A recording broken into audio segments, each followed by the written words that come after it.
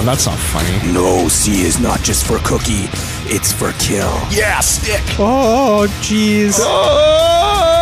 In order where two ordinary people find each other in all odds against them, they begin a podcast about two guys and a video game. All right, guys. So I'm Hodder, I'm Kaz. and we are two guys, and we're here to talk about some video games, And not just a game today. but like a whole bunch of games. Yeah. On a list. And we didn't make this list. This list was chosen by you, our fans, who don't know about the show because it doesn't exist until now. Even though no one knew that this was going to ever happen, ever, you guys still chose this list for us to review, and we're going to talk about the games because we think that you guys have picked some good games. Plus, we love these games. So, yeah. So it's like, why not? Why not? It's everybody wins. You guys get the games that you totally picked, that we totally didn't just come up with ourselves. Yeah, because who would want to listen to like two people's opinions when we could listen to the masses' opinions? It's just so much more convenient for all of you. So much more convenient. But so me and Zach here, which we will It's affectionately Kaz, refer to actually. as Kaz. Yeah, I was going to say, use my name right. Yeah. Well, because I'm explaining. Okay, TJ, how do you like it? Oh, TJ. Yeah. Oh. That's not how. Okay. So Kaz was on the Hodder show a few times, actually 2 times. I feel like it was more than that, but whatever. And Feels like we more. had so much fun, and so many people said to me, like, dude, you guys have this like really fun chemistry where we want to hear you guys like just kind of go off and kind of do your own thing. Like, it's not like, oh, he's a guest on the show. It's like, this is just to get a kind of general consensus, what you guys think of kind of what we're going to do here, which is strictly gaming talk, if you couldn't tell by the name of the podcast. And strictly is loose because we're probably going to go off on tangents about other things. I'm sure we're going to talk about I'm a whole tangent bunch of king. stuff. I'm a tangent king. If you don't know what a tangent is, take geometry grade 4. You'll know what a tangent is. Yeah. I you don't go. even know what's a tangent. A tangent, it's like when you go completely the other direction. Yeah, no, I'm joking. Oh, okay. I was going to say, I'm just joking. Okay. I am the king of tangents. see, we're off on a tangent about tangents. That's Yeah. just what this podcast is That's about. just what happens when you get the two of us sitting around. We're going to talk about whatever we feel like it. But generally speaking, we will probably get back to what it is we were discussing. Yeah, and speaking of what we're discussing today. So basically, we're going to be talking about our top 10 favorite GameCube games. No, don't be mistaken. These aren't individually ours. We don't actually. Some of these games, me or TJ might not have played, but one of us has. So Yes. I'm gonna be learning about some of his games that I've never played. He's gonna be learning some about my games, and then there's some games where we're just gonna totally wreck it because they're our favorite games collaboratively. Hell yeah. Yeah. Boom. Fist bump. See, usually I say audio fist bump and then I go, but now I can actually fist You can bump actually someone. fist bump someone. I'm so it's excited. not sad anymore. Yeah. It's not sad. I don't feel like a loser anymore because I'm actually talking with someone. I'm so excited about this. But something else, a couple other things that we're going to be doing on the show, aside from we're going to have a topic every week, whether it's we're going to do top 10s or we're going to talk about a certain game or review a game or whatever we come up with. Yep. Zach has some really awesome ideas that I think you guys are going to absolutely adore. I kind of wanted to steal them and just not give him credit, but I decided, you know what, let's actually use it for the show. Yeah, we're going to talk about Spider-Man 2 next week. Just kidding. We don't really have anything planned. Yeah. But, you know. As of right now, like I said, this is the pilot for this. I want to kind of get the general consensus of what everybody feels about it, but I think everyone's going to enjoy it. But something else that we're going to be doing is we're going to be just talking about literally what we are playing this week. Yes. When we come on the show, we're going to be maybe doing a little bit of gaming news as well, obviously once we get going, and then I'm sure there'll be tons of other stuff that comes up in the process. But before we get into that, Kaz, what are you playing right now this week? Well, well, Hodder. I see. This is going to be the thing. Is like we've decided that we're going to use our quote unquote nicknames. Obviously, he is Kaz, and I'm Hodder because I kind of have to be at this point. Yeah, you have to be. As I'm literally wearing the Hodder Show T-shirt. Anyway, Yeah. we're probably going to call each other by our names. It just is what it is. But Yeah. It is what it is. it is what it is. Yeah, so this week, unfortunately, I've had the grimace of playing Destiny 2. And I say that wholeheartedly, as I usually don't like just go ahead and say, oh, game's really bad. It's just started playing Destiny 2. I played Destiny 1. And I was like, I kind of had my hopes for Destiny 2 a little bit. I was like, maybe this game might kind of perfect a system that was kind of not perfected in the first game. But unfortunately, to me, I was just kind of disappointed. And I've said kind of like 5 times, but I'm kind of like on the fence here, where I want to say like good things about this game. Like if you've never played Destiny, play Destiny 2. You will enjoy it. It is fantastic. It's a great multiplayer experience. But on the side of me actually being a gamer and wanting something more from every video game I play and wanting to experience the utmost like perfection, Destiny 2 just kind of falls into a realm of washed up, reused, not very exciting, and overall disappointing for spending $80 on a game that you were really hoping was good. So basically, it's like comparing it to the first one. Like I still haven't played Destiny yet. Okay. Even though some people might be like, I have not played Destiny. Mm-hmm. So if I was to play Destiny 1 and very much enjoy it, I would enjoy Destiny 2. Yeah, if you were to go right into Destiny 2 after you beat Destiny 1, you would probably still be in that mindset of like, yeah, I got to be the best. I got to do this and that. But it's like once you've played Destiny 1 and you've worked your ass off in this game and you're just like, yeah, and you've gotten to the max level only to start all over in a game that's exactly the same. There's a couple new story tweaks. It's a little bit underwhelming. Generally speaking, considering all the hype for it and the price tag, it's basically just... It feels like the game's been ready. It feels like Destiny 1, but a DLC for Destiny 1 that they thought, hey, we could actually market this as a sequel, and that's the unfortunate part of it. And that's always crappy when that happens. Like, there's nothing worse than getting a sequel for a game, and it's like, this could have been DLC. Yeah. But then in the flip side, there's nothing worse than getting DLC that you're like, okay, I paid all this money for it, and like it didn't really expand on the story per se. And that's basically what Destiny 1 did. Their DLC didn't really expand much. It was just kind of, here's some expansion packs that don't actually expand any of the maps or anything. They don't really do anything, but here you go. Go nuts. It's just a couple extra missions, and it really doesn't add to anything. And you're kind of like, okay, but well, that's unfortunate. But we'll see where it goes. Maybe they'll tweak it and it'll be good eventually. But as I stand by it right now, I'm not really looking at it as a top-notch game. No.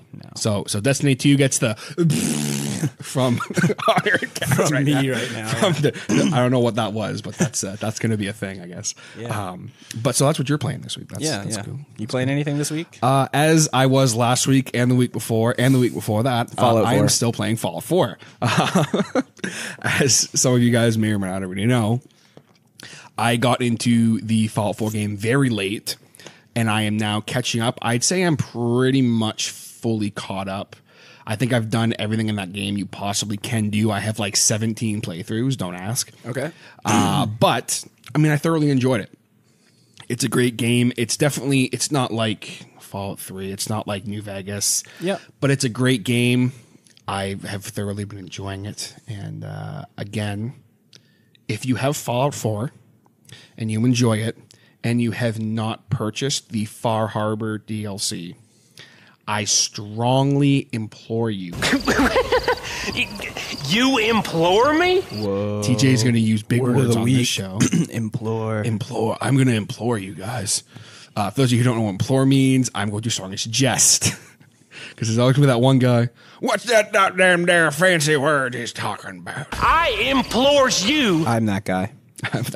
I am that guy. But you're all educated and stuff, so it's okay. I know some big words, but I use them wrong sometimes. I use them wrong all of the time. That's statutory. You mean prerogatory? That's what? No. Screw you. Don't mess with the words in my mouth. Don't mess with my brain. Don't mess with my brain like that, Sam.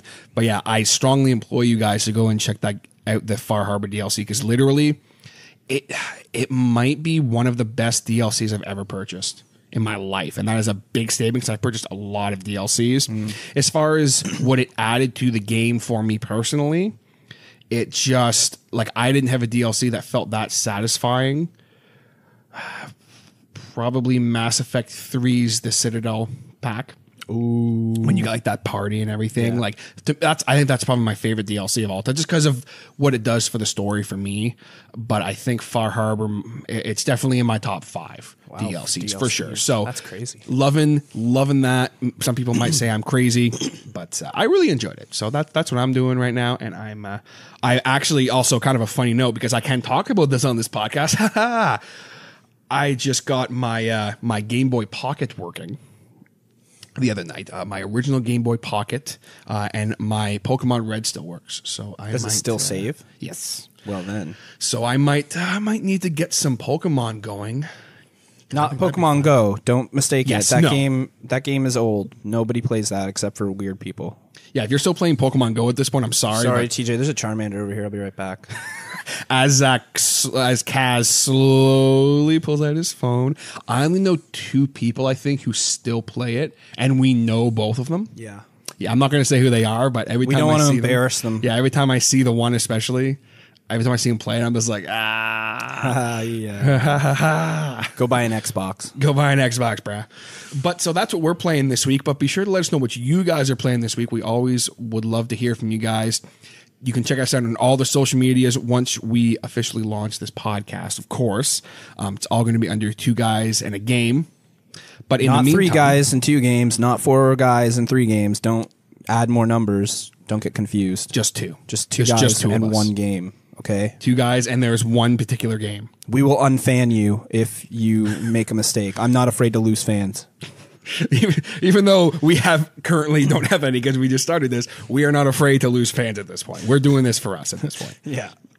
But you can hit us up anytime by emailing us at 2guys, that's the number 2 guys and the game podcast at gmail.com. Let us know what some of your favorite games are. Let us know what you guys are playing this week. Let us know if there's stuff that you guys want to hear from us, because this podcast, as it grows, it's not only going to be for us, as fun as this is going to be for the both of us, we also want to make it as fun as we can for you guys. We want to get a great community going. So definitely never be afraid to hit us up with literally anything, especially letting us know what you are playing. Except no nudes, please. Just don't send nudes. If you're going to send them, at least make them somewhat tasteful.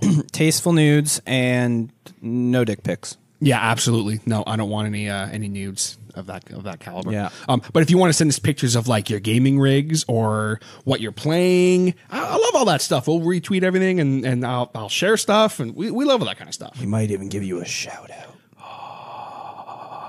Well, that's only if you go on www.patreon.com/. No, I'm just kidding. I promised myself I wouldn't do that. I threw it in there anyway. It's a joke. Calm down. But we now come to the main part of this podcast. Some people are probably going, okay, seriously? You guys have been going on for like 15 minutes and you're just now getting into the actual... And if you're doing that, then we don't want you to listen, so go away. Yeah, because you don't understand what this show is going to be. This is not going to be this wonderfully structured show in which you'll come on and be like, hello, my name is Hodder. And it's not going to be like top 10, Top 10. number 10 on the list. And here at number 10, we have, it's not what we're doing. We're literally just talking about our games. Are we making fun of YouTubers at this Yes. point? Yes. Okay. I got heat with YouTubers, so we can talk crap about them all we want. But we now come to our top 10 GameCube games of all times. Now, before we start, as Kaz was mentioning earlier, basically each of us picked at least one game for basically like we go number 10 is a game I chose, number 9 is a game he chose, 8 is a game I chose, so on and so forth until we get to number 5, mainly because there are some games on this list that either Kaz hasn't played or I have not played. Yes. So we figured, you know what, let's kind of break it up and just try and make this... Yeah, because this is our top 10 list. This isn't a personal top 10 list of one or the other. This is our actual, we've agreed on this to Yes. be top 10. Which I think is very interesting because right now I can tell you guys, if this was my personal top 10 list, it would be very, very different. Yeah. As I'm sure your list would be, Absolutely, Kaz. But yes. doesn't necessarily mean that these aren't great games. and that But they being don't in a belong. relationship means making sacrifices, TJ. yes. We talked about this. I don't want to make sacrifices. Well, I just want to talk about like Star Wars Rogue Leader forever. It was probably going to be in my top 5, but now it has to be number 10 because I have to make sacrifices. just talk about your game. God damn. Okay, so number 10, number 10. Just kidding. Is Star Wars Rogue Leader 2. Sure, it's not 3. Yes. Okay. Because I had a lot of debating on this because I loved both of those games so much. Anyone who knows me knows that I'm a huge Star Wars nerd.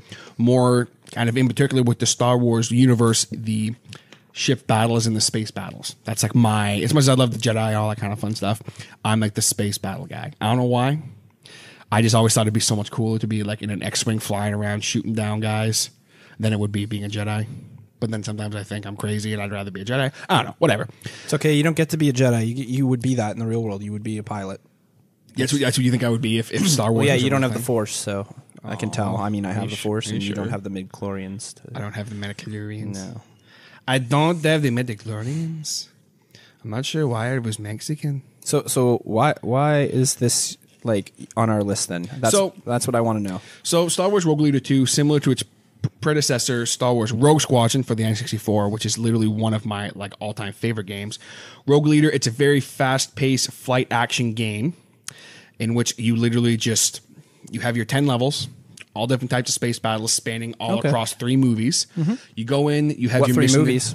That would be episode 4, 5, and 6. Oh, good. Okay. Yeah, none of this has the prequels. Okay. Which we're gonna have to discuss that another time because I feel like with you saying that you are not a fan of the prequels.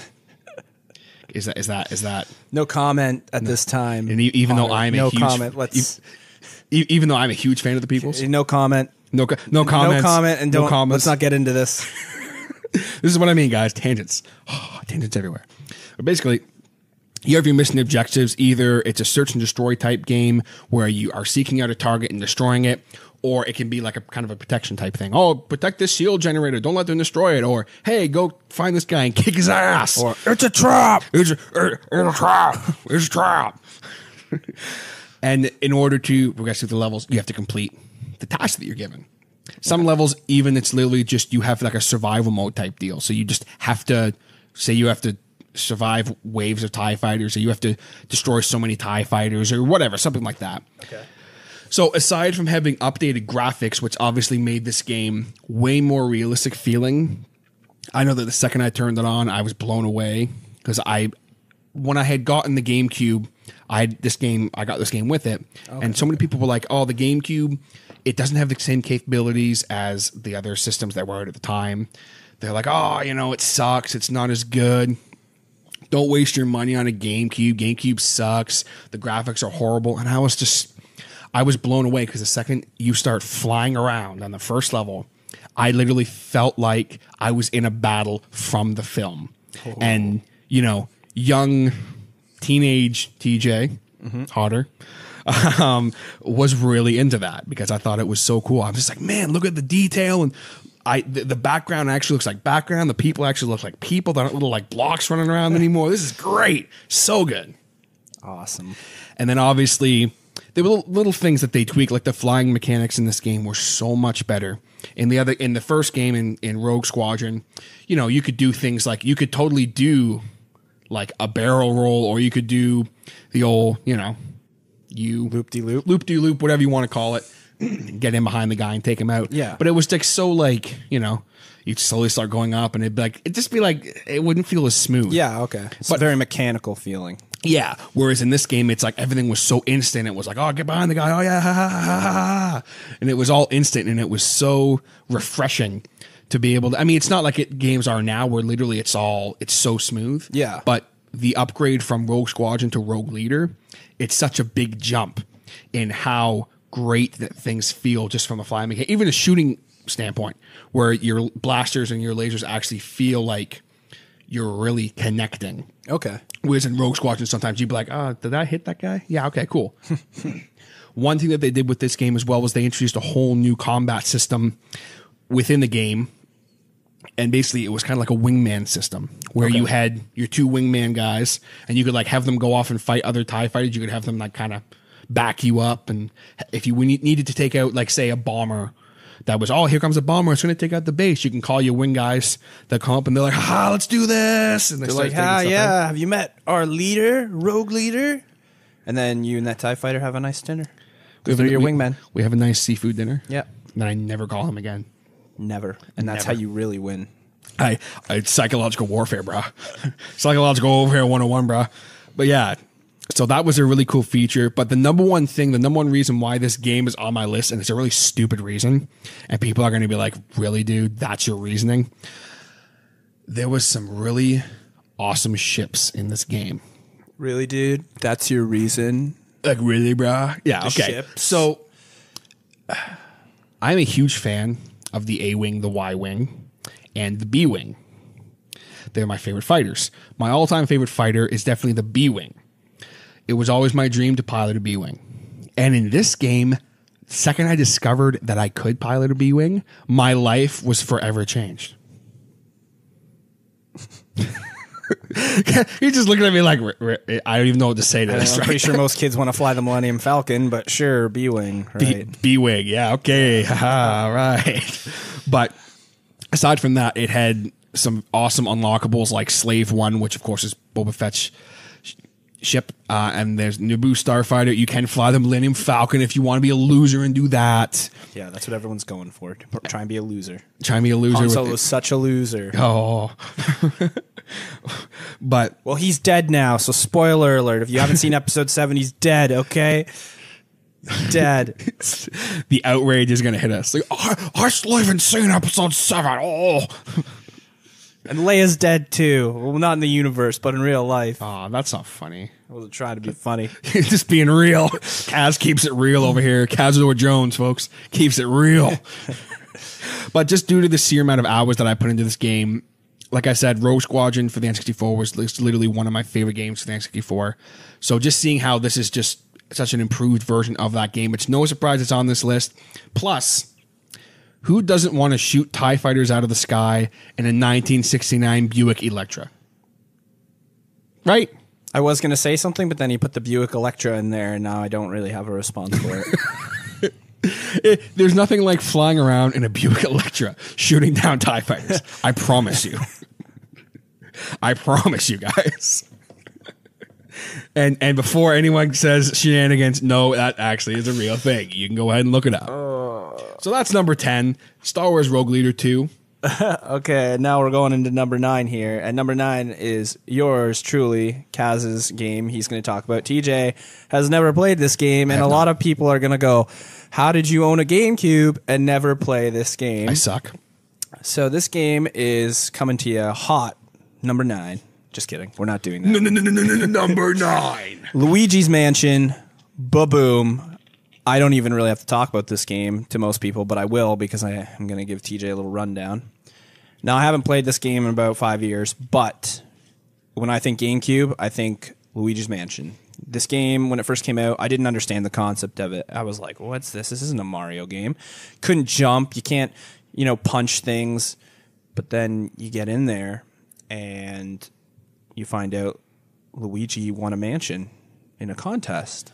And Luigi's all like, oh, Mario. Okay, Mario must have gone up to the mansion already. So he goes into this creepy, dead-ass haunted mansion. And he walks in, and of course, the first thing that he's attacked by is a ghost. And he's saved by a little crazy professor dude who also lives in the mansion. Wow, lots of people are living here on Luigi's Mansion and without permission. Okay, so hang on, man. Just stop there for a second. Yeah. So he won the mansion. Yes, and then Mario is supposedly already gone to the mansion. Okay, but there's a dude living in the mansion. Yeah. Was he aware that when he won the mansion, someone was living in it? Well, I don't think he's living there. I think he's like a scientist experimenting on ghosts. Like he's analyzing ghosts and trying to figure out how they work. But he's kind of living. He's squatting there. He's a squatter. He's a squatting scientist. Okay, fine. So you go up there, and I can't remember his name, but he's got this crazy name, and his glasses are crazy. He's just this little guy with crazy hair. And he goes up to Luigi and he goes, "Hey, yeah, you can help me with my experiments in catching ghosts." And Luigi's like, "Oh, no, I'm just here for my brother Mario." And he's like, "Well, the ghosts took your brother." Dun, dun, dun, and Luigi's like, "Well, I guess I gotta go be the hero." And so Luigi's a coward, literally. Like the whole game, he's shaking. He's like, "Mario." Me as a game character. Mario. And then something will slam behind him. He'll go, "Wah!" And then he'll turn around and there's nothing there. And you're like, oh. And then he'll turn back around and all of a sudden there's 2 ghosts and they're like, bleh! And he's like, wah! And then you turn on your vacuum cleaner that you get. By the way, you get a vacuum cleaner to suck up ghosts. So it's basically like Ghostbusters Luigi edition. And you're sucking in these ghosts and they're fighting you and you're like, oh. And then you catch them all and everything's good. And then you meet your first boss battle and you're like, oh, this is kind of creepy. And you go into a nursery and there's a baby crying. And then there's a mom and there's a dad. And then you scare them off. And so you got to go catch the mom and the dad. And then you think, oh, these guys are tough. These are tough. And then you go back to the nursery and the baby's in the crib again and it's crying. And you're like, oh, this is baby. And then the baby is actually the mastermind over the mom and the dad, turns Luigi into like a pebble and he's trying to crush Luigi. And you got to suck all the like remaining life out of this ghost. And then that's as much as I'm going to talk about the story. But really what's appealing about this gameplay is it was such a unique idea to throw onto the GameCube for one. I mean, nobody ever thought that you're going to get a game where Luigi's walking around a haunted mansion sucking up ghosts like a Ghostbuster. And the idea just works. It just works. It does. Like if Mario was doing that, it wouldn't be as exciting because Mario would be jumping around, punching the crap out of everything. Luigi's literally just like, let that go. Ha-hoo! It's Luigi. He's getting his spotlight, but it's funny because Luigi's such a like, oh no, I don't know if I can do this, Mario. And Mario's like, don't worry, Luigi, we got this. And Luigi's always been that side character, and now he's the main character, and it really gives him his time to shine. But yeah, great game, great gameplay. Everything about it was hilarious. You get like a communication device. It's called the Game Boo Advanced. Like the game even spawned a sequel onto the 3DS, just in case you didn't think it was popular enough to. And the sequel, in my opinion, perfected the gameplay. But this had to happen, and just what a great idea for a GameCube game. I mean, it was so unique when it came out, and even when I first started playing it, and it was creepy. Like, it was scary to play this game. You're walking down like dark hallways with just a flashlight. You know, ghosts can pop out at you at any time. You only have 3 hearts the whole game. You literally have 3 hearts. Really? So like every hit's a heart. Yeah. Wow. Like if a ghost comes up, that's to you, hardcore. But you can like, and it was just a really creepy game. Even the final boss fight, I was like, whoa, like I did not see that coming. And yeah, but all in all, I put that one on here because it needs to be ranked. Absolutely. And it was one of those games where when we just started discussing making this list, even though I never played Luigi's Mansion, I was like, it needs to be on the list somewhere. Yeah. So I was like, I hope Kaz has played it because I sure haven't. Yep. No, it's great gameplay there. Absolutely. Anyone who would like to complain about the fact that I've never played Luigi's Mansion, of course, can do so by contacting us and sending us angry video of you ranting about how much I suck because I haven't played Luigi's Mansion. I welcome it. We welcome angry ranting videos. I personally welcome it. You can, if you want his address, I'll give it to you. Just kidding. Don't do that. I won't actually. Send it to two guys and a game podcast at gmail.com, care of Zach. He's like, don't do that, Zach. You're taking it a little too far. Okay. Okay. I'm just like, I'll dial it back. Here's where you are. You're at a here's 10. where you need we to need you to be at a 6. I need you at like a 6 or maybe a 7, 7.5. I'll meet you halfway. Now we come to another one of Hodder's games with number 8. Even though I said I wouldn't do that, I'm going to do it anyway. Number 8. And this is it's definitely a very interesting game. It's one that was definitely very popular when it came out, but there's a lot of people who may not even know about this game.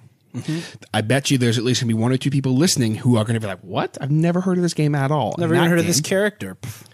Now, if they say I've never heard of this character, I'm going to be like, I will personally see to it that I will find you. And I don't know what I'll do. So but you're I'll at do a 10, style it down there. I'm just joking. You're at about a 10. It's going to be down to like a 6. So the game in question is Star Fox Adventures. Now, Star Fox Adventures is a 3D action adventure game with platforming elements. Never heard of it. Never heard of Star Fox Adventures?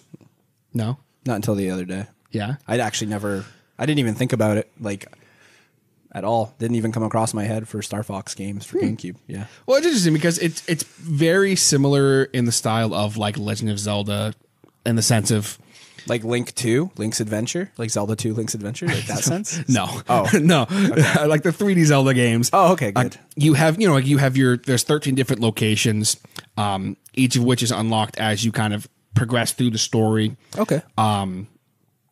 Unlike other Star Fox games, obviously Star Fox, if you guys are familiar with it, is a kind of like a rail shooter type game where you're in your vehicle.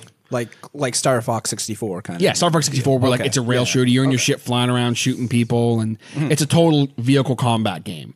Whereas this game, like I'd probably say about 95% of the time, you are literally on foot. Oh, okay. Fox McCloud, who is your protagonist, is on foot. Nice. The only time you get in your R-Wing, which is your aircraft, is to reach other parts of the planet. And there's also like a couple space battles, Okay. but for the most part, you're on foot running around.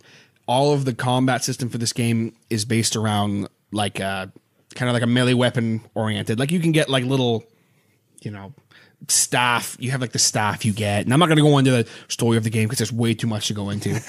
I was going to give like a quick kind of synopsis of it, but there's so much to talk about. It's like, I'm just going to talk about why I love the game. But basically, you have all these different types of things, but at the beginning of the game, it's kind of funny because Fox is like, why can't I bring my blaster? Because he's a total, and General Pepper, literally the exact words to him were, this mission is about saving the planet, not blowing it up. And I thought that was funny. So then Fox is like, well, great. Now what am I going to do? So then he finds a stick and he's like, yeah, stick. And then he's like, oh, wait a minute. I was just in Super Smash Brothers. Hi-ya! Yeah. Well, that's the thing too, is like, he's like he's this total badass of Smash Brothers, but like he can't seem to do, and he does some pretty cool moves. Like in the combat system, you can kind of somewhat chain attacks a little bit. Yeah. Not a whole bunch. So like he'll do different kicks and stuff, and he has some martial arts skills. Yeah, so yeah. It works. Yeah. But some people right away, if they know Star Fox, they'll be like, Fox McCloud and his whole crew in an RPG. Yes, it happened. Ooh.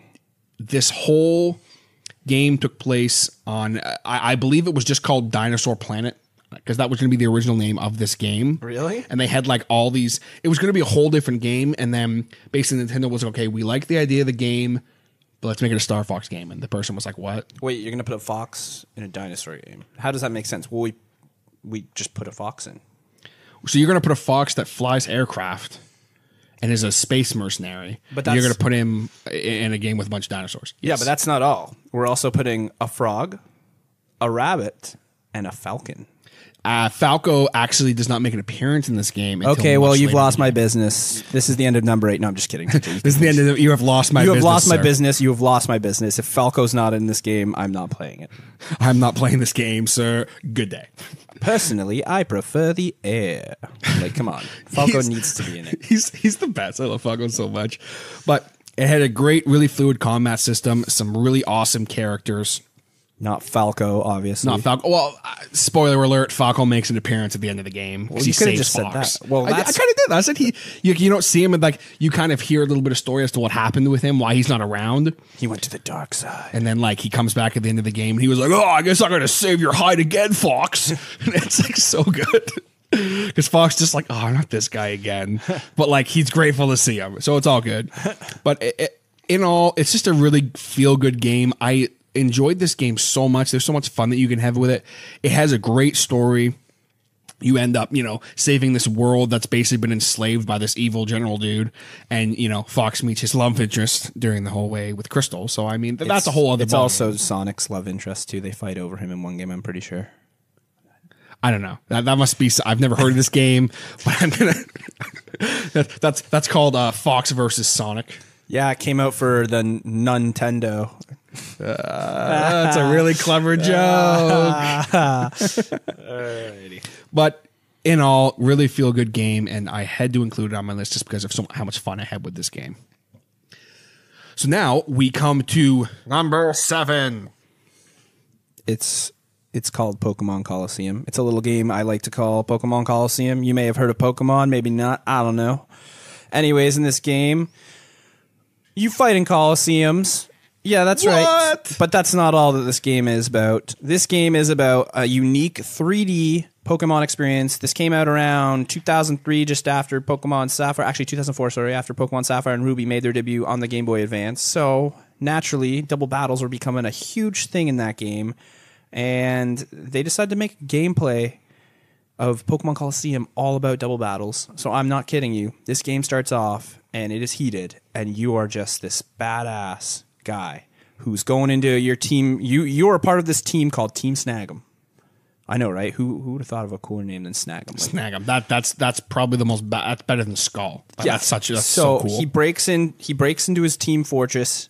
not like the game Team Fortress. He breaks into his Team Fortress, and then he goes in and he steals this machine called the Snagit device. It goes on your arm. It's like this armband if you haven't played the game, and it goes on your arm and it charges Pokeballs to basically break the barrier of whatever Pokemon is owned by another person or NPC, and you can steal it. Yeah. So he goes in and steals this from his team because he's like, I don't want you guys having this. And then he rides off on his super cool motorcycle with his Espeon and Umbreon. Oh, yeah, that's right. He has an Espeon and Umbreon. And then he stops. And he's all like, yeah, I'm safe. And then all of a sudden these guys are like, you're not safe. Let's have a battle. And he's like, let's do it. And then you go into a double battle with Umbreon and Espeon. Worst mistake anyone could make, like, seriously. And even I know that, and I'm not a big Pokemon and this guy. guy's just like, these two little babies used to be EVs, but now they're my children. And anyway, so you're this character. You get to name your character, whatever. So he was always named Zach or Kaz, whatever you want to call him. And then you go to the city, and this is just a quick intro to it. I'm not going to talk about the story forever. And you go to the city, and there's this girl, and she's like, oh, my God, I have this superpower. And he's like, whatever. It's like, no, seriously. I can see the auras of shadow Pokemon. And he's like, what the fuck's a shadow Pokemon? And she's just like, are these Pokemon that are tortured with evil pure aura? And it's just like, okay, are you like high? No, seriously, here's one right now. You got to steal it for me. And then you play through the game, and you get to the end of the game, and then you realize none of these Pokemon were shadow Pokemon. You're just a really bad person. You just stole Pokemon from little kids all over the... No, I'm just joking. These Pokemon are actually pretty evil. Anyways, you end up uncovering this whole conspiracy about like what's going on in the world and why they're turning all these Pokemon into like these shadow Pokemon to try and make them more powerful. But really, we find out in the end that the true power of Pokemon is friendship. Well, damn. But yeah, that's like the true meaning. The true meaning of life. Of two guys in a game podcast. Is friendship. So yeah, so other than that though, the features that came with this game were you could connect your Game Boy Advance with Pokemon Ruby and Sapphire to the GameCube. Yes, that's right. You could connect the Game Boy Advance to the GameCube with a special cord. Turn that on. You could be fighting your in-game team from Ruby and Sapphire with your in-game team from Pokemon Coliseum. And it was amazing because you were bringing in like Pokemon that you never thought you were ever going to see in these amazing graphics. And it was just so much fun. And that's pretty cool. Yeah, it was great. And it was awesome. And then I'm also just going to go ahead, and it's not on our list because I didn't want to double up on it, but the sequel to Pokemon Coliseum is called XD Gale of Darkness. And it's same kind of idea, except they took the double battle mechanic and they made it just a little, they tweaked it just a little bit, and they also took it out for some battles. You don't always have to do double battles. You can do single battles now, which I thought was really great. They also added a nice little feature where you can go catch wild Pokemon in the game, which was something that was lacking from Coliseum. That really bugged me, where all your Pokemon were kind of just preset into the game. Like you knew what team you could have out of like 50 Pokemon. So like you couldn't potentially get like all these really cool unique Pokemon. No, you kind of knew what you were going to get. That wasn't what the game was about though, right? The game was more of just like going on this underground kind of Pokemon adventure that wasn't mainstream, but it got enough where on the GameCube you're playing through it and you're like, this is actually fun. And it kind of actually it pushed players to like not be able to have that full customization like they always used to. It was kind of like, here's what you got. Let's see what you can do with here's like a total kind of role play. Like you're like, this character, go nuts. You have like these 40 Pokemon you can catch, and so from that aspect, I can respect what they did. What they did with that. And Gale of Darkness, the same thing. Honestly, it's one of those games that it's overlooked. And it's definitely worth a playthrough if you can get your hands on it. I mean, it's a really rare game, but if you're a Pokemon fan, you'll love the idea of what it was and the story to it and the music. The music was something that you pointed out to me, like you were kind of showing me. The music is what makes that game. Like, it makes it feel like you're playing. Like, I don't want to mesh Final Fantasy and Pokemon together, but if I have to, I will in this case, because it's almost like they got the people who make the music for Final Fantasy and the people who make the music for Pokemon in a room, and it was like the guy who does the Pokemon music was like sort of attractive, and then the girl who does the Final Fantasy music is really attractive, and then they make this baby, and it's Pokemon Coliseum music. And it's epic. And it's amazing. And you will play that game for the music alone. Just listening to the battle music, you will have it stuck in your head for weeks. Like, there's even times where I'll just like randomly burst out with a Pokemon theme song or a Pokemon battle theme, and one of them will come from Pokemon Coliseum. So most of them will come from Pokemon Coliseum. Yeah, and so that's me on Pokemon Coliseum. I feel like I talk way too much on my parts, but there you go. No, not at all. Because you know me. I'm gonna ramble on for like 45 minutes about some random bullshit. So sometimes you got to just go extra long and be like, oh crap, here comes TJ's now. We now come to number 6, which is a game that some people who are listening right now are gonna call total BS on me because they're gonna be like, dude, this should probably be your number 1. But again, I get it. But again, I stress, this was not my list. This was not Kaz's list. This was our combined list. He's guilt tripping me, ladies and Yes, gentlemen. He's guilt tripping me. He's you. like, why didn't you? Like, I played this game a little bit. Like, I didn't play it religiously. So, you know I have 1 point I will say about it, but that's about it.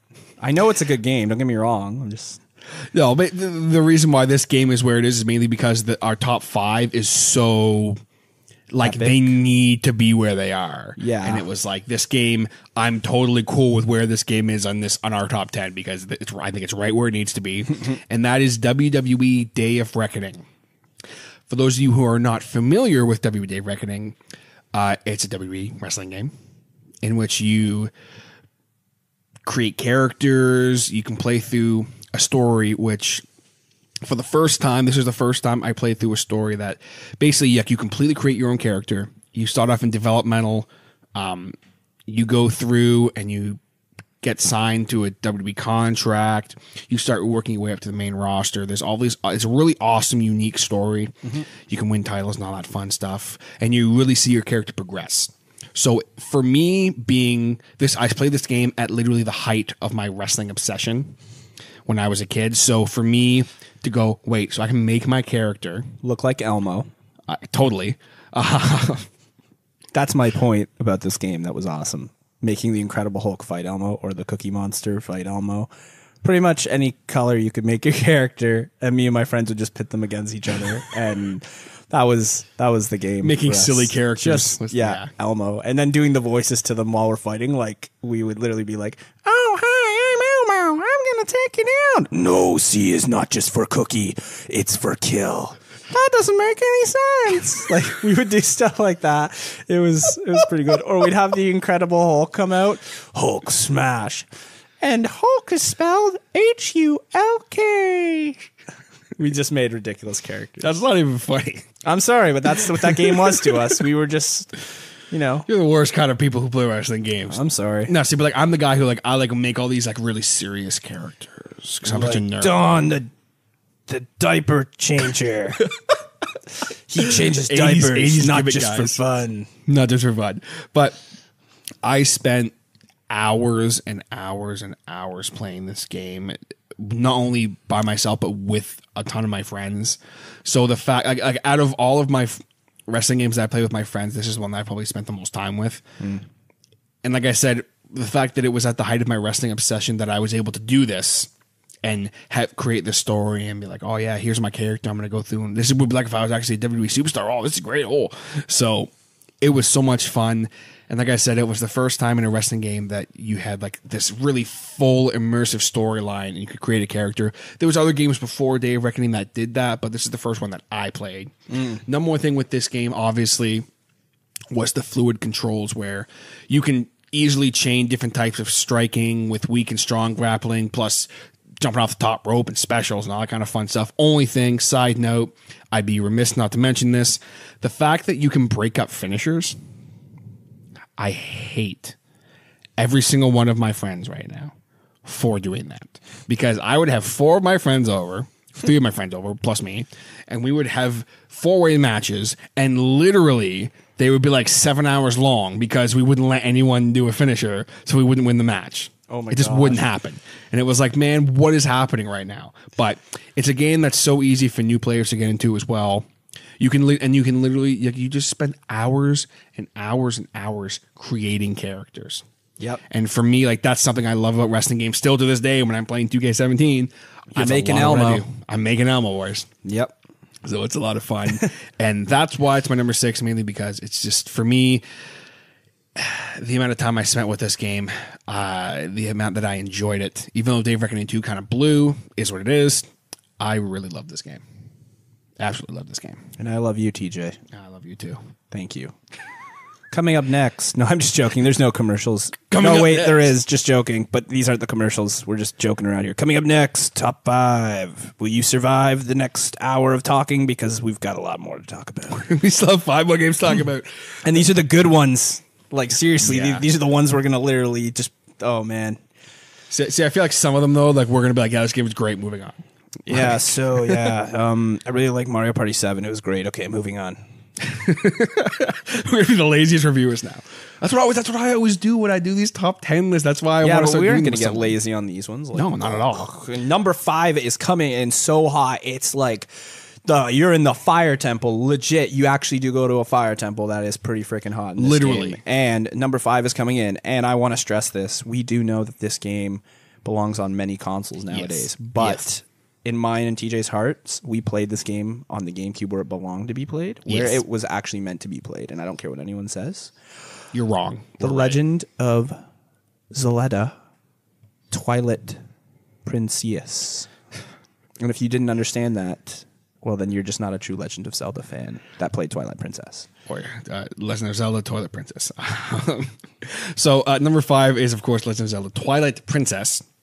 And for those of you who are not familiar with this game, our boy Kaz is going to give you a quick synopsis. Of the Oh, game. yeah, baby. Okay. So we're going to get into this game. Reason why this is number 5, by the way, is because we can't stress enough that this is actually probably mine and TJ's favorite Zelda game that came out on the GameCube. Absolutely. But other than that, we just put it at number 5 because there is a lot of controversy going on between me and him where we were talking about my biggest. It's more me. I think that this game really is belonging in a top 10 for Wii, but it also belongs in a top 10 for Wii U. So we just put it as number 5 because we couldn't put it any higher on the list and make it like 6 or 7. We couldn't put it any lower because our actual next 4 games after this one deserve their They place. deserve their basically. Like they locked it in. Like, Oh, for sure. And the thing is with Twilight Princess 2 is, like Kaz was saying, I played this game on GameCube and only on GameCube. Yeah. So, yeah, it does deserve to be on a Wii list, but I think that we would be remiss not to include it on this list. So Twilight Princess, you know the drill. You start off as a little boy named Link. He's a cool little farm boy in this game, and life's pretty good actually when you start off. You know, your life's pretty much together. It's not like other Zelda games where your life's total shithole and you're just, oh man, I don't know what's going on. Just kidding. Okay, so you're a nice little farm boy in this game, and you're about to go on a quest to deliver a nice sword to the Hyrule Castle, and you're like, you know, are you ready to go tomorrow? It's like, yeah, sure. It's like, okay, go get some rest. Before you go get some rest, can you go help the guy over at the farm put all the goats away? Yeah, no problem. But before you're done that, can you actually go do this? Yeah, sure, no problem. Okay, see you tomorrow. Oh, wait a minute. Hold on. Crap goes down. Bad guys attack the village. Link turns into a wolf. Enough said. Right off the bat, the second that I found out Link turns into a wolf, I'm not going to lie, I almost didn't play this game. Yeah, okay, I'm gonna get into that too. Definitely turn off for me when I started playing as Wolf Yeah. Link. I was kind of like, I don't know, I don't really like this. Like, I would rather just be normal Link all I the didn't time. at all. I hated being the wolf. And so yeah, like the wolf parts were really irritating for me too. They did a better job in the HD version perfecting that whole thing. They made it less annoying. Definitely. Yeah, like for me, it was just I loved the story of Twilight Princess. I loved everything about Twilight Princess except for that, The wolf except parts. for the wolf parts. Yeah. that's the only reason why. Literally, I don't would say that it's not my all-time favorite Legend of Zelda. Yeah, that's where it falls under. It's not my favorite Zelda game. Not even close. I've got so many favorites. Oh yeah, for sure. But it does. It not only did it like. I don't want to go into graphics. I'm not a graphics person. Yeah, Like, that's the thing with the two of us. That's why I think we're such a good fit for Yeah. each other to do this kind of a gaming podcast because we both like the same kind of things in games. Like we don't care about graphics or frame rate or all that yeah, kind of it bullshit. has to be like a complete package, and Twilight Princess has the complete package in this sense, where it doesn't just focus on the graphics; it focuses on the environment. And anywhere that you see in this environment that you kind of want to like explore isn't completely useless. It's not just cosmetic. There's something there. And that's a big deal to me. Like, I hate games that just like they focus so much on cosmetics. Like, and you're like, wow, this is amazing, but I'm not going to explore any of this because there's nothing to explore here. Yeah. Where Twilight Princess is like, oh, there's like a random rock over in the middle of this field, and you have to have the hook shot to get up to it or the claw shot. It's going to have a heart piece on it. It's going to be something worth exploring. Therefore, it makes it useful. Absolutely, and like you want to explore. Yeah. This is beautiful, big open world. You And- want to look around and check things out. Yeah, and they perfectly capture what Hyrule Field should be. Absolutely. Like the music is even there, and it brings you back to Ocarina of Time without making you feel like you're playing Ocarina of Time. It just has that like sense of urgency. You gotta get stuff done. Epona is amazing in this game. Like that's was my favorite thing when I got my horse back and I was riding around. The fact that you could draw your sword on your horse, yes. like that was always something that bothered me whenever I was playing the other like Ocarina and Majora's Mask. It was like, how am I not able to draw my sword? Like knights do it all the time. Why can't I do it? Well, finally they clued in and said, well, Link is a knight, so yes, here's his sword.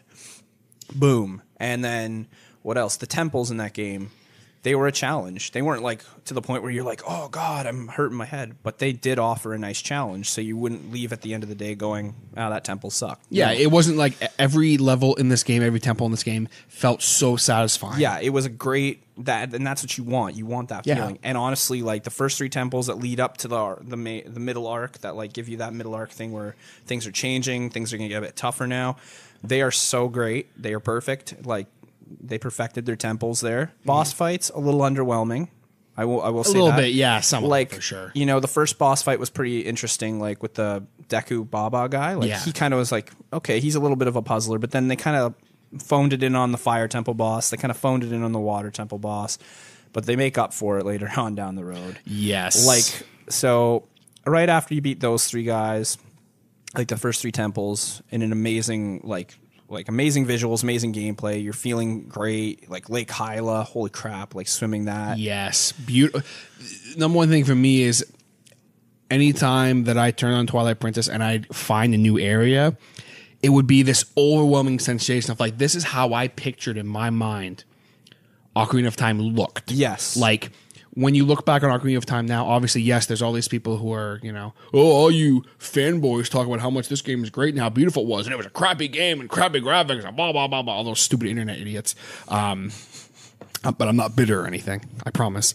I'm turning the dial down, folks. Don't I'm worry. gonna just turn I'm it down. turning the dial down I'm for gonna him. Turn her back. Gotta calm him down. Get a beer into this guy here. We both have a dial. We're just going to slowly turn it back. But the way that this game looks is like, to me, the way that Ocarina of Time should have looked, if that makes sense. Yeah. Like these big, beautiful open worlds, like especially like Lake Hyla, like you were just saying. The second I got there, I was like, I just want to like stay here all day and swim around. Lake Hyla was just amazing, and it was filled with mysteries and stuff. Like it wasn't just like a lake. It was like, let's go down here, let's swim down here, and it was huge. It was big. It was what you expect a lake to be. But yeah, so you're after you're done the your trivial introduction and you're trying to break your curse and on Link and trying to save all the kids, you go and you find the Master Sword. And I cannot tell you, that was the moment where this game for me was just like, I know this might seem like the stupidest cliche, but the second Link goes up to the Master Sword and he pulls it out and the music's just like, it reminds you of Ocarina of Time, but the way he does it, it's like he struggles to pull it out and the light's shining from the sword and he pulls it out and he holds it up and all the fog clears and I just get goosebumps even thinking about that scene. Like, and him just holding it up, and then Midna just flies up behind him, who, by the way, I haven't even talked about Midna, but we'll get to her. She's his little companion. She's like his Navi for the game. Less annoying, but just by a little.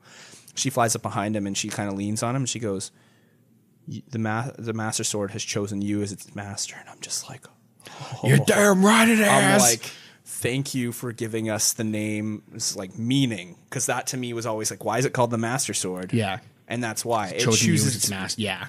And it's such a cliche thing to do for a weapon, like from a fantasy standpoint. Like that's such a thing you would do. Like Excalibur chose like King Arthur kind of thing, but still, it's the Master Sword. And the Master Sword looked like what I wanted the Master Sword to look like my whole life. And that was the first visual we got, where it was like, it didn't look like a butter knife from Ocarina of Time's graphics. Like the original Ocarina of Time's Master Sword looked like this weird misshapen sword, and then you were just like, oh, what's this? So either I use this or I go and use the big Goron sword that looks more like a, I don't even know what the big Goron sword used to look like. Just the graphics. A really big sword. That was, yeah. It's basically like a giant claymore.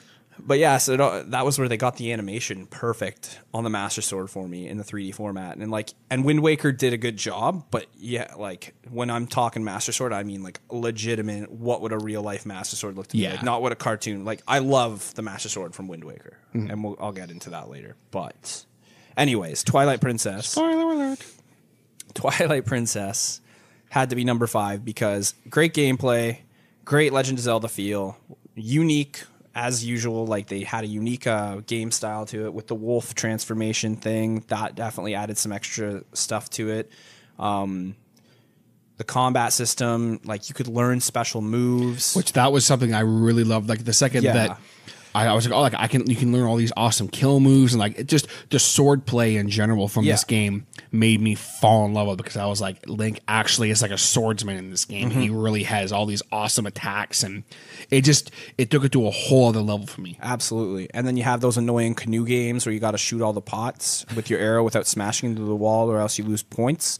I hate you, game. I hate you. I hate you too. I hate you so much. You know how much I tried to frickin' do that? Like I spent like 3 hours one day because it gives you the upgrade for the bigger bomb bag. And if you get that, you can have like 3 bomb bags with 60 bombs. You're never going to run out of bombs for the rest of the game. And I was just determined to get it. And when I finally got it, I was like, yes, I beat it. I beat it. And then I didn't realize the game was still going. And I slammed the canoe and I lost the 1 point. And I was like, God damn it. Gotta go back. But anyways, overall, I give Twilight Princess a 3 out of 3.1. No, I'm just joking. I'm not rating crap. I don't know if we're ever going to do a rating system, but our rating system is going to be really stupid. Yeah, no, I love Twilight Princess. I will probably end up playing it again by the end of the year on the Wii U, of course, because nobody needs to go back to the old stuff where it made the game trivial. Nobody likes the old school. I'm just joking. See, I'm probably going to play GameCube like later when we're done this list. Yeah. So yeah, that's Twilight Princess, and then I don't know unless you wanted to add anything else for. No, Twilight. you pretty much hit. That's why I just let you do first. 'Cause you could do all the work. You pretty much hit all the points I wanted to hit. Okay. Fishing was stupid too in that game. Don't fish; it's dumb. Okay, we don't need no damn fish. So we'll move on to number 4, I guess. We good with this? Number 4. All right, cool. So number 4 is Metroid Prime, and for those of you who don't know what Metroid or Prime means pretty freaking awesome. And Metroid is a little alien thing, jellyfish, that sucks your brains out and kills you. And if you don't know what either of those two have to do with this game, well, maybe the name Samus Aran has something to do. What up? What up, Samus Aran? Yeah. I'll let you take the header on this. So basically, Metroid Prime, for those of you who are not familiar with the Metroid series, you play as a bounty hunter who has an no relation to Boba Fett or Master Chief. Absolutely not. Cough. Metroid was around before Master Chief, okay, but I don't know if she was around before Boba Fett, so I can't comment on that. I feel like she was possibly not. Possibly. No, I don't think so. No, I think absolutely not. She would have been after Boba. Yeah, no, absolutely after. But basically, she has her power armor, and actually, you don't know it's a she until certain parts of the game, but I always believed in her. I mean him. Yeah, and that's the thing is, no one cared because you're like, oh, you're this badass guy, and then you find out that Samus is a woman, and you're like, oh my gosh, I hope she's in Super Smash Bros. Brawl not wearing her armor. Oh and my god, she is. Yeah, I'm gonna look at Samus's butt. Yeah, so is Captain Falcon. I mean, what? What? But basically, the Metroid Prime series you play as this bounty hunter. You go around fighting space pirates, all this cool stuff. You have this awesome gun that's on your arm, and you shoot stuff out of it. It's so cool. It's called a power beam, folks. Pew, pew, pew. Yeah. Best thing to do to someone in Super Smash Bros. We'll get to that game in a little bit. Possibly get to it. Who knows? Another spoiler alert. But what was really cool about Metroid Prime was, yes, the story was similar to, you're fighting space pirates, you're going around doing all this cool stuff, but it was a departure for Nintendo with Metroid because Metroid Prime was the first-person perspective shooter for Metroid, and people were pissed when they announced it was going to be a first-person. Yeah. People, because I was a young teenager when this happened. I know you may not remember this, Kaz, because you are but a couple years younger than me. No, I just bought the game and thought it was awesome. So yeah, I'm joking, by the way. He's literally 2 years younger than me. But when I can remember, people were so mad. People were like hashtag it wasn't a thing at that point. But hash pipes were, and they were definitely smoking it because they were insane. They're crazy to think that this first-person perspective was going to... They were like, it's going to ruin Metroid. It's not going to be any good. It's going to be a Call of Duty ripoff, blah, blah, blah, blah, blah. And I mean, yeah, I get why people were kind of up in arms about it because they were changing something they love. Mm-hmm. And I totally get it. But me personally, like, I was like, I played some of the original Metroids, and I was like, you know what? I'm all for it. Let's do this. And dude, the second you turn on that game, the graphics, amazing. Yeah. Frame rate, all that kind of stuff that we don't music, really care about. Yes. It was the atmosphere. Second you step onto that ship, you step out of your ship, and Sam's looking around, she's got her gun, and it goes to that first-person perspective. You literally feel like you are Samus. You're in her armor, and you're Got her running around. upgrades. You're good to go. You don't need any more upgrades. Oh, shit. My upgrades all just got destroyed. I gotta go find my upgrades, guys. Hey, what's this upgrade? You're a beach ball now. Sweet. I needed this upgrade so bad. Now you can fit into all the tight spots the beach balls can fit into. That's literally like when I first got that upgrade, I was like, what? What is, why is this an upgrade? Why did I just fight this guy for this up? I'm like, okay, the first couple upgrades were cool. Thanks for the gun back. Thanks for this. But like, really? I'm a ball. And then the ball actually ended up becoming way cooler. As you progress through the game, you're like, okay, this is actually pretty sick. Now I look like a yo-yo. What up? Now I look like a yo-yo. That's literally how my mental... I forgot about that. Where you get the spider ball and you look like a yo-yo. You look like a yo-yo. Hey, look, guys, I'm a yo-yo. Or no, look, I was a yo-yo. Was. Like, trying to do Toy Story 2 there. Over everyone's head. But the atmosphere overall of this game was just so intense. I can remember playing through this game, and the second that you get on the first world you go to, and you just look around, you're like, this is huge. Chozo Runes, baby. It was such a big world. There's all these awesome enemies. The gameplay is amazing. The combat is exceptional. And I forgot how good it was. I went back and played it the other day, and I forgot how good the combat was. Like how fluent, because I was like, oh, like it's... Have you played it on the Wii? I have not. So I have it for the Wii, and that's where I actually played through it last. Yeah, it's like, so the only thing I'll say is that with the GameCube controls where you have to aim and you got to like target things, you got to hold the R button down and you got to be like everything, and you can't just shoot where you want to shoot. Yeah. The Wii takes that all out. It's just like, hey, aim it at the screen. Okay, and now wherever you aim with is where you're aiming. Is where you're aiming. And I'm just like, okay. They did that with they did that with Metroid 1 and 2. They remastered them for that. And then Metroid 3 is exactly, that's how the gameplay goes, right? So I was like, perfect. So I played through Metroid 1 and 2 on the Wii, and it's actually the first time I've ever beaten it just because the controls were so fine-tuned. And now I'm begging Metroid Prime 4 when it comes out, that on the Switch, that they just have some way of doing it where it's not going to completely fuck up first-person shooters. Yeah, and they need to really revamp Metroid now, because the last couple of Metroid games were embarrassing. So they've got a couple out now. They've got one that just came out, but anyways. Oh, yeah.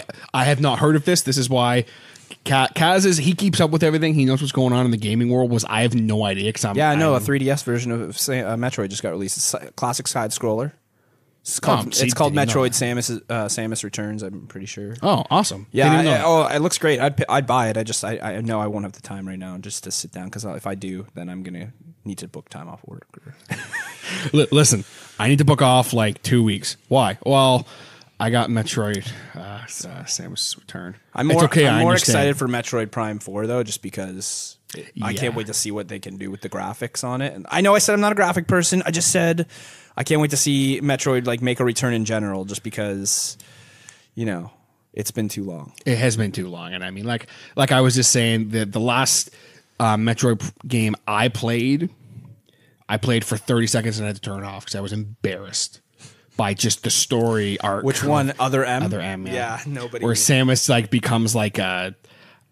I don't even know. She's like a damsel in just. I don't even know what was going on, but it was not. That was not Samus. That was embarrassed. Slamus. But that's Metroid Prime. Do you have anything else you want to add? Darth Vader suit Samus was the best. How did I forget that? It's like the best. Dude. She's jet black with red, and she's just like, I'm angry now. I'm gonna kill the Metroids like I came to do in the first place. And then she goes and fights the Metro guy, who's really not that hard as I thought he would be. And then his name Metroid Prime, just in case you didn't know. That's kind of the whole premise of the entire game. I forgot to mention. Yeah, overall it's a great game. Lots of exploring, going to different areas, different worlds. It's fun. It's really fun. absolutely fun. And with that, we now move on to our number 3 game. Surprisingly, Link and Samus are both in this one together. And also Fox. And also Pikachu. But no one, and Luigi is as well. And not Star Wars Rogue Leader. I was going to say, there's no one from Star Wars, but that's okay. And that is our number 3 game, which definitely deserves to be right where it is, in my opinion. Yeah, because it's not better, but it's not worse. Sorry, guys. That is Super Smash Bros. Melee. Probably no surprise to a lot of people. Yeah, I mean, if you're surprised that we put Super Smash Brothers on our list, then you're listening to the wrong podcast, and I unfan you. Unfanned. That's a thing. Unfanned. I'm coining that right now. Episode 1. You're unfanned. Super Smash Bros. Melee. Come on. We're not even. This isn't even episode 1. This is the pilot. So this is the pilot, which will turn into episode 1, 2, 3, 4, episode 1 5. and 7. Actually, no. What we're gonna do is we're gonna go episode 4, 5, and 6, and then we're gonna go back and go episode 1, 2, and 3. Yeah. See, and we're gonna make I made it really funny. terrible.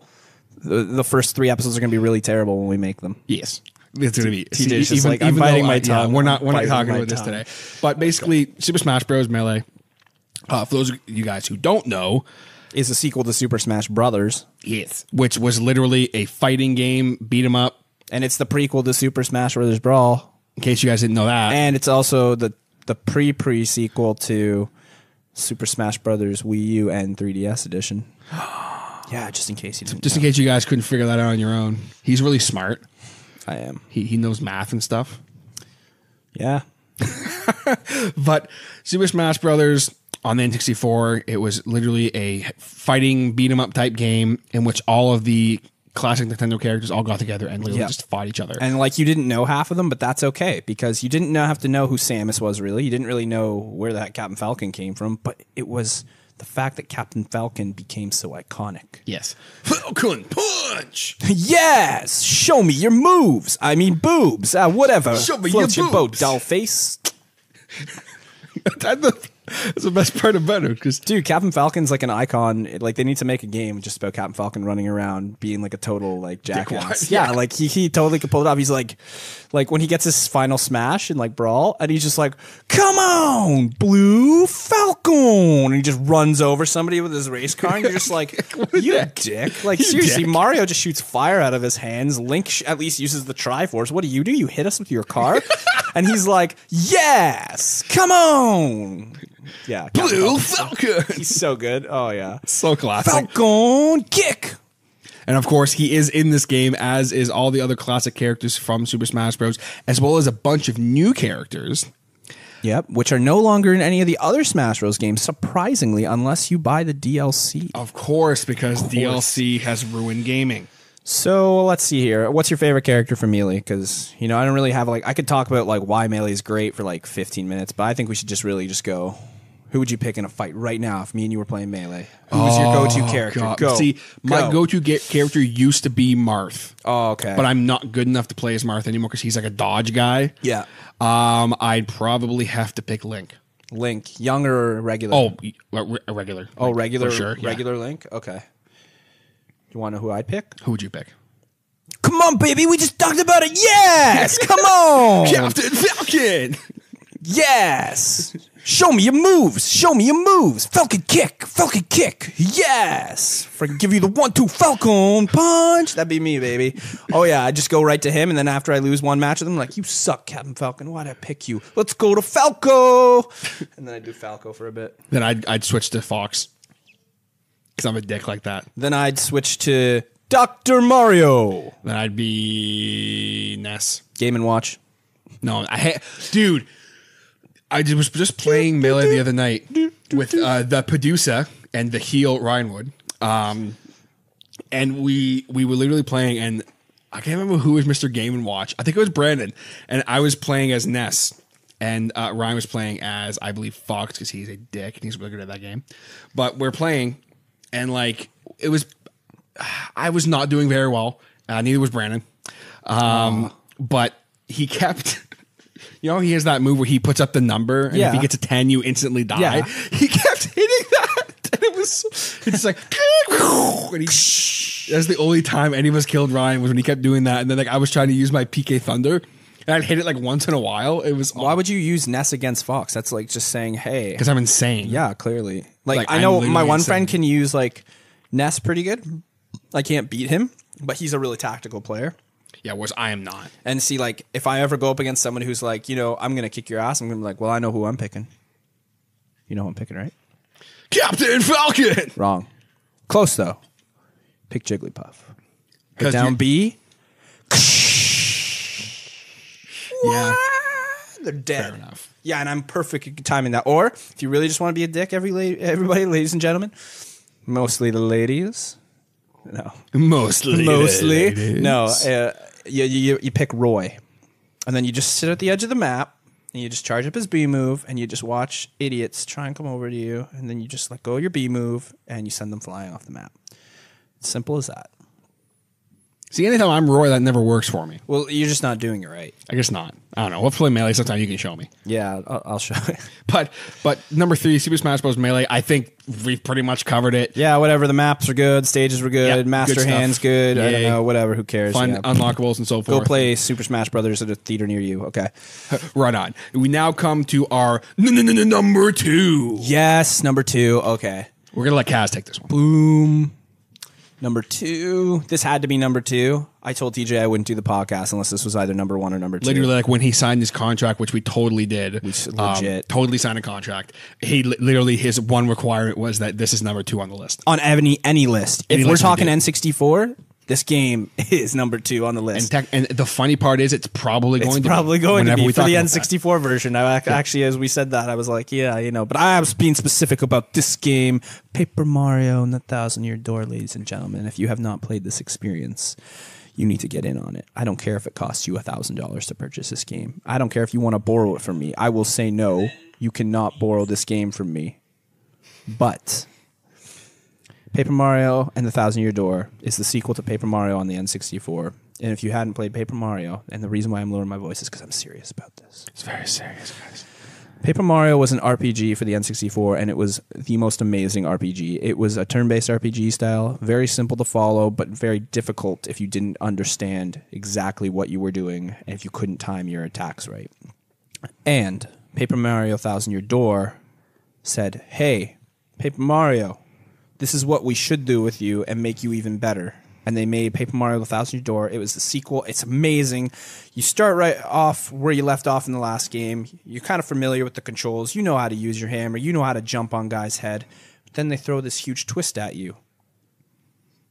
The story's actually better than the first game. And you didn't actually think that was possible. The partners are actually better than the first game because they're more relatable to you as a person.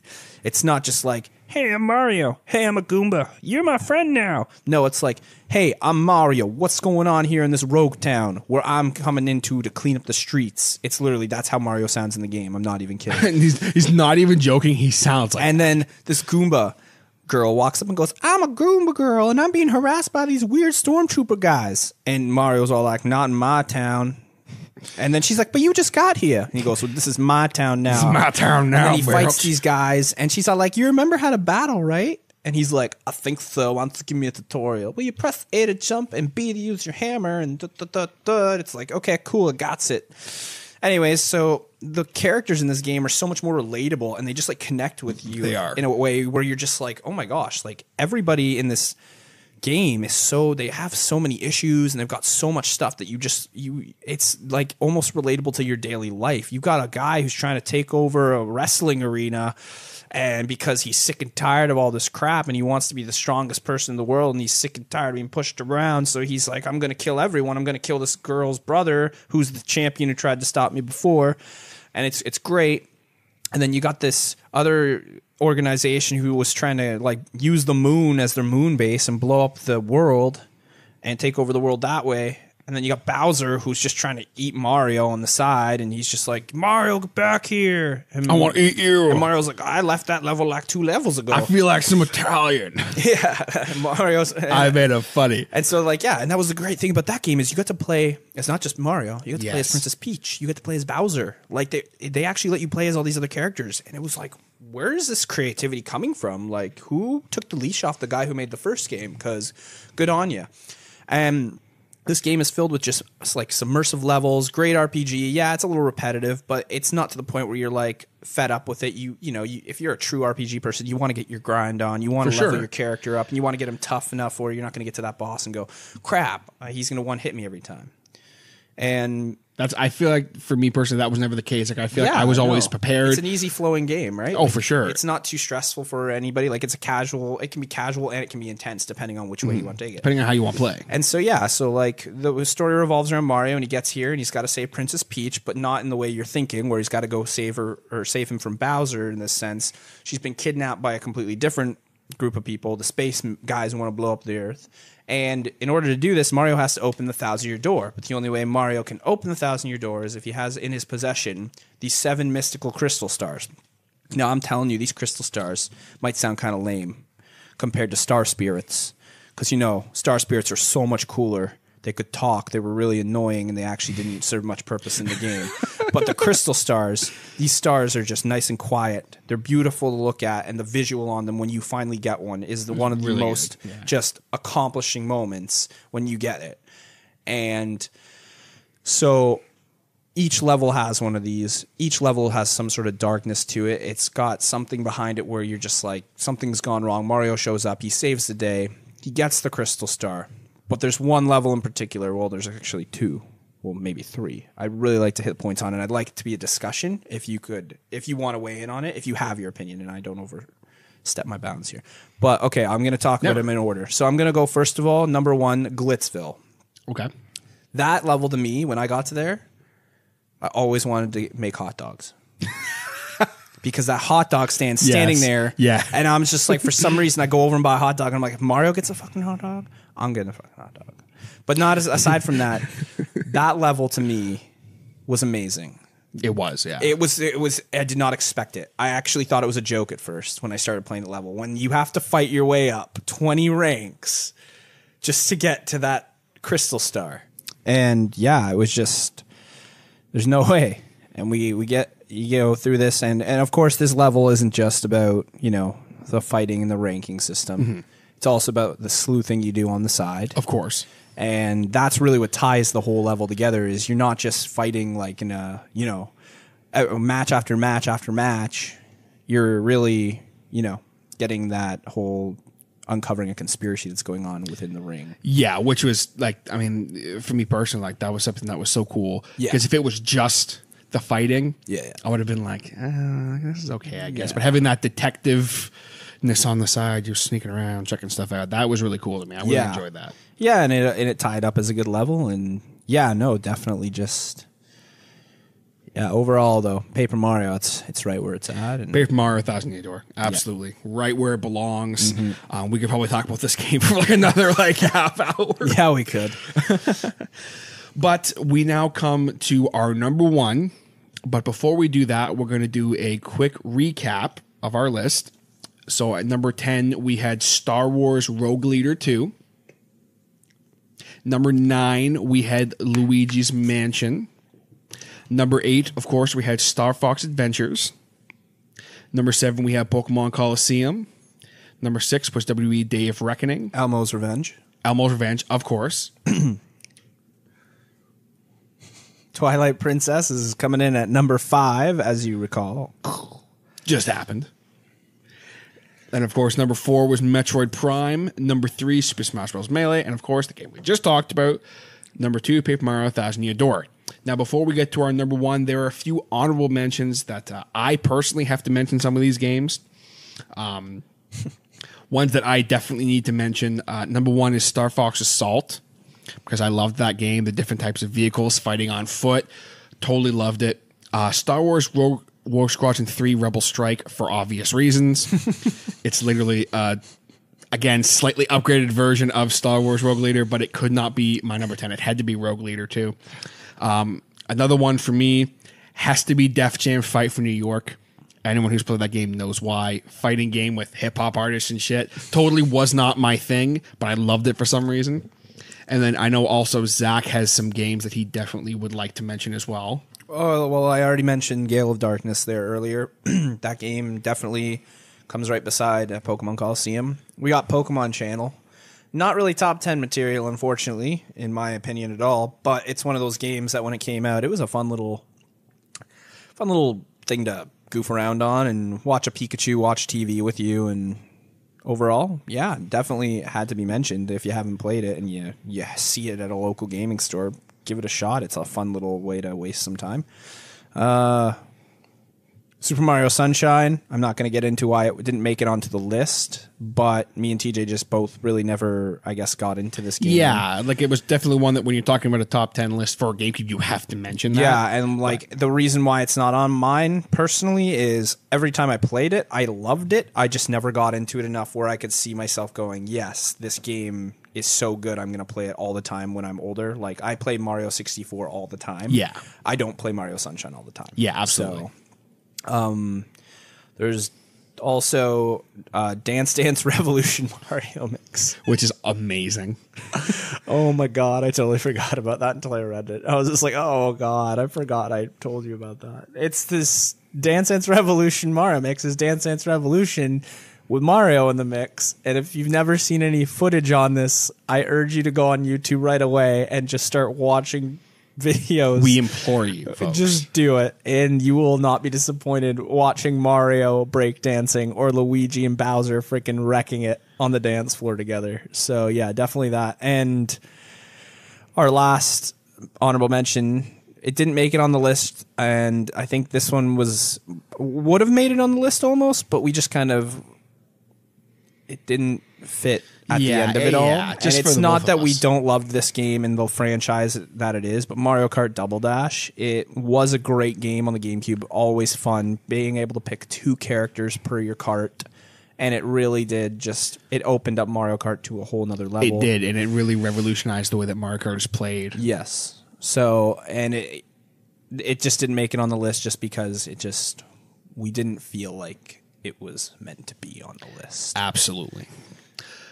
Doesn't mean those games aren't great, but now we get to the main event of the evening, our number 1 GameCube game of all times, which is hilarious because technically I've never really played this game a whole lot. I'm just finding this out now, folks.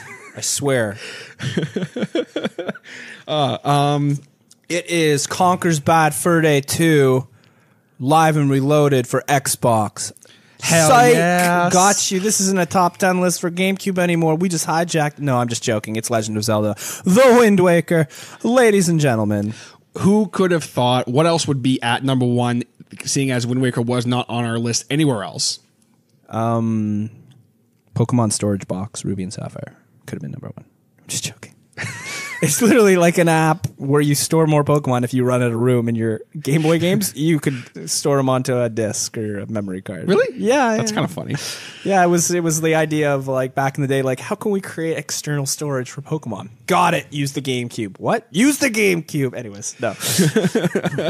All right. So Legend of Zelda, The Wind Waker. Why is it called that, TJ? Why is it called The Wind Waker? No idea. Why don't you tell me? Really? You don't know why it's called No The Wind idea. Waker? Okay. Well, folks, I've just been informed that my partner doesn't know what a Wind Waker is. Jeez, embarrassing. Okay. No. I'm just chirping him today.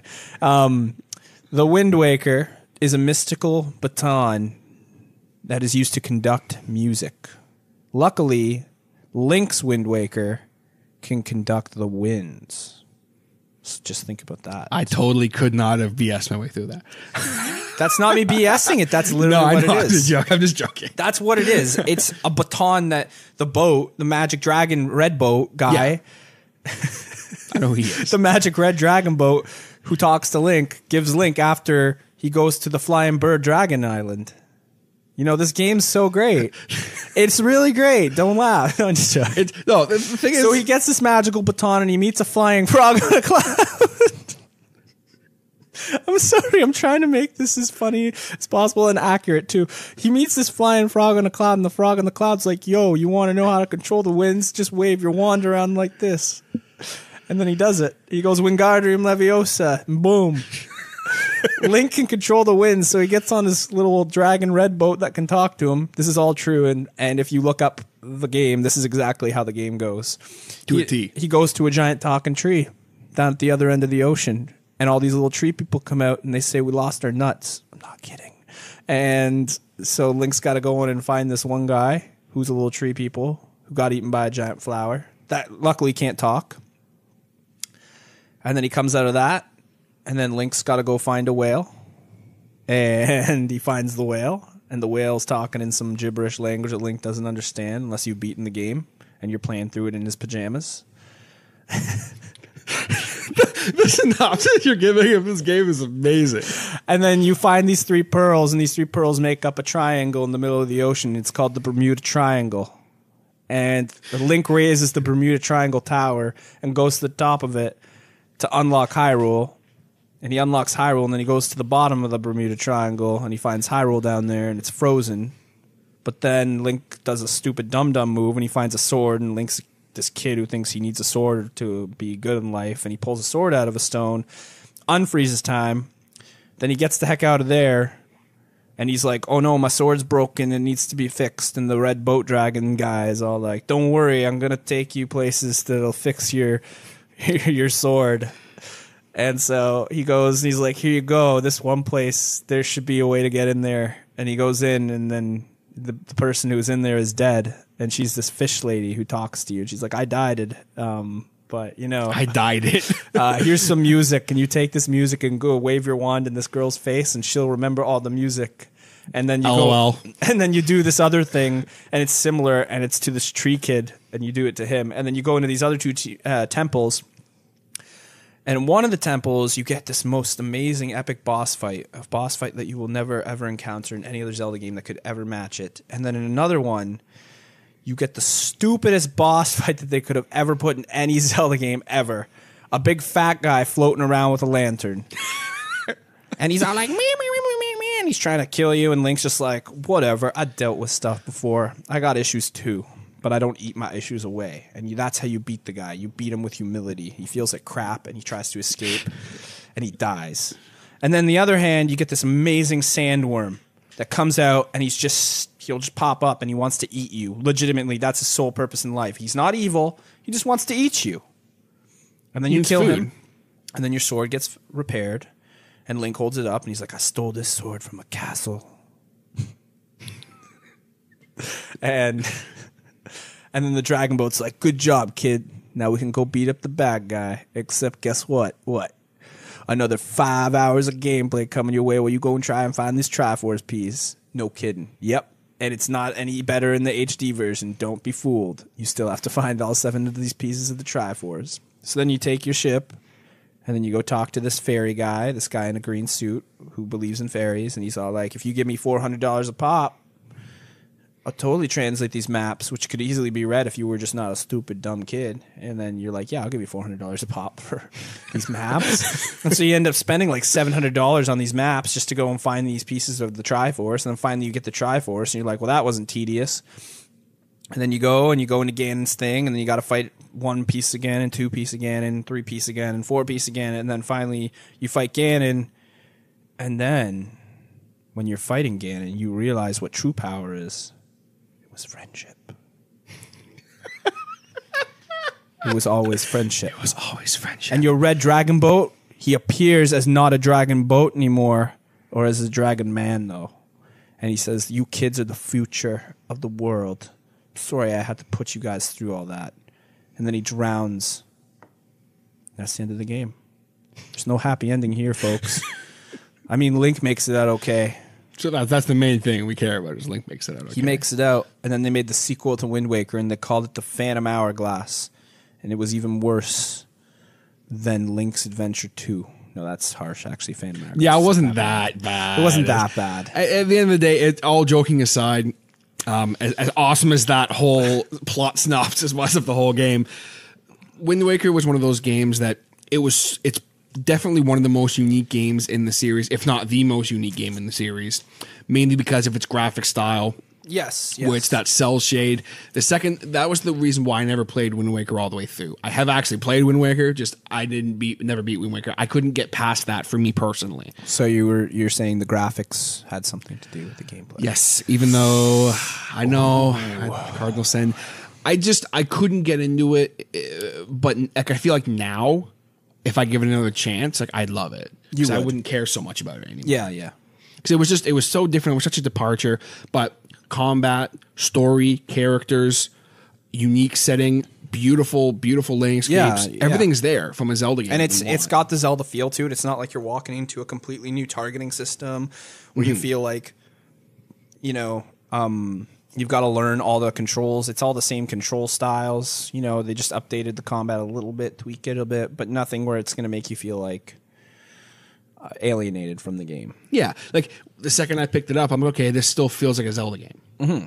And that was what was so great about it. I mean, it had an amazing story, and just it was so different from what we've seen before. And it was actually, in my opinion, when I look back at all the Zelda games, I gotta say, Breath of the Wild had to get their inspiration from Wind Waker. Absolutely, massive, because that is always what they've wanted to do with Zelda, is make it this huge open world exploration that isn't just open world, not exploring and finding things. Like Wind Waker definitely hit the point where they were just like, let's just make all these crazy little islands in every section, and you can just sail to any island. Mm-hmm. And that, to me, it was whenever I think about Breath of the Wild and I look back at what they've done with it and where they've come from, that had to be a huge Wind Waker had to be a huge step forward in open world. Because the fact that you can just get in your ship and go anywhere you want. Yeah, and that was the best thing about Wind Waker, was literally you are just free to go where you want to go. It was such a huge feeling game. Yeah. And no other Zelda game really accomplished that, in my opinion. Like, not even Twilight didn't accomplish it. Skyward Sword tried to accomplish it, but it really just did not feel like the same. It was kind of like just trying to get to A to B, where Wind Waker was, you're leaving A, you don't know where B is. You can go to where the heck X you're or end Q up. if you want. And that's where I look at Breath of the Wild now, and they've perfected it in the sense of they've made a way to do that on land. They've, like, without the water. Yeah, they've kind of figured it out. So Wind Waker, we definitely owe a lot to Wind Waker for, like, all of our Zelda games that we've gotten. Absolutely. And that, I mean, to me, that's why it's number one, is because of what it did for the Zelda franchise, how different and unique it is, even though I never fully played through the game. And it gets a lot of bad rap, and because, the graphics aren't traditional Zelda, but yeah, it's still, in a sense, it still becomes one of the best Zelda games because it broke through that, like, this doesn't look like Zelda. It still is a great Zelda game, and even if someone says, it's the graphics are what's bothering me, then they don't deserve to play a good Zelda game. Yeah, and I mean, that, like, with me, like I said, it's one of those games where I really want to go back and play it. Yeah. Because I was so turned off by something so stupid. Mm-hmm. And now I'm like, I can appreciate what it is and what it did, to the point where I agree that it should be number one on this list. Yep. Considering I never beat it, I think it's kind of hilarious. Yep. Especially when I dropped that bomb on you. Hey, by the way, I barely played Wind Waker. This might seem more like a top 10 Zach's list. No, I'm just joking. No, but like, that's the thing too, is like, that's why, like I said to you before, doing these top 10 lists, they're fun. Like, I'm so excited to now have someone else to do this kind of stuff with, because sometimes I'm just like, you know what? I don't want all 10 things of my opinion, because who wants to listen to just me talk about my opinions? No, and it's good to diversify, because like some of these games I've never heard of, but then some of the games that I'm talking about, people have heard of, but you haven't heard of them. I didn't know Gale of Darkness or Pokemon Coliseum. Yeah, like see some of these games, and like some people don't know about these games. The only people who are going to know are like those gamers who are just like hardcore collectors. Exactly, and they were there for them. You were just there at the right time. You had the right friends. You had the right fan base kind of behind you. And see, like I wasn't into the Star Wars games, so I wouldn't have played those. I wouldn't have. I never knew about Star Fox being on the GameCube. Like I never. Yeah, knew about that. I feel like out of all the games on this list, Pokemon Coliseum and Star Fox Adventures are two that people may have never heard of and they really should check out. Yeah. Just because like they're such great games that you may have never heard of. Yeah. Everyone knows W Day of Reckoning. Everyone knows Metroid Prime and all that. Yeah, but if you've never played Star Fox Adventures or Pokemon Coliseum, check those games out for sure. Yeah. If you can't find those ones, try their sequels at least. Yeah, at least that. Like, you know, like they're like Star Fox Assault somewhat is kind of a sequel to Star Fox Adventures somewhat, but it's back to the what Star Fox is. And same as Gale of Darkness, you don't have to play the first one. Mm-hmm. Like you don't have to play Coliseum and then go, Gale of Darkness. Like Gale of Darkness is a totally different game in the sense of it gives you a little bit more customized for sure, and freedom. But yeah. For sure. Well, man, that I think about wraps it up here on this pilot episode of Two Guys in a Game. Oh yeah. How are we feeling? Feeling pretty good, TJ. What, do I just put my hands up here, or you just You just put them at your side. put them? Okay, I really feel like they just need to be up here, though. You can put them wherever you feel comfortable. Okay, thank you, TJ. Yeah, so no, I definitely. Sorry, that was Talladega Nights, ladies and gentlemen. Talladega Nights. We just friggin' that's something new I just learned about TJ, and but we had a good time today, I think, and this was a great first run, and there are going to be a lot more of these. Absolutely, definitely hit us up. Let us know what you thought of this, and we will talk to you guys on the next episode, the first official episode, whenever that happens. Yeah, and it's totally going to be about vampires. Vampires! Possibly vampires. And possibly killing vampires. Yeah, possibly. Who knows? Tiny Rick!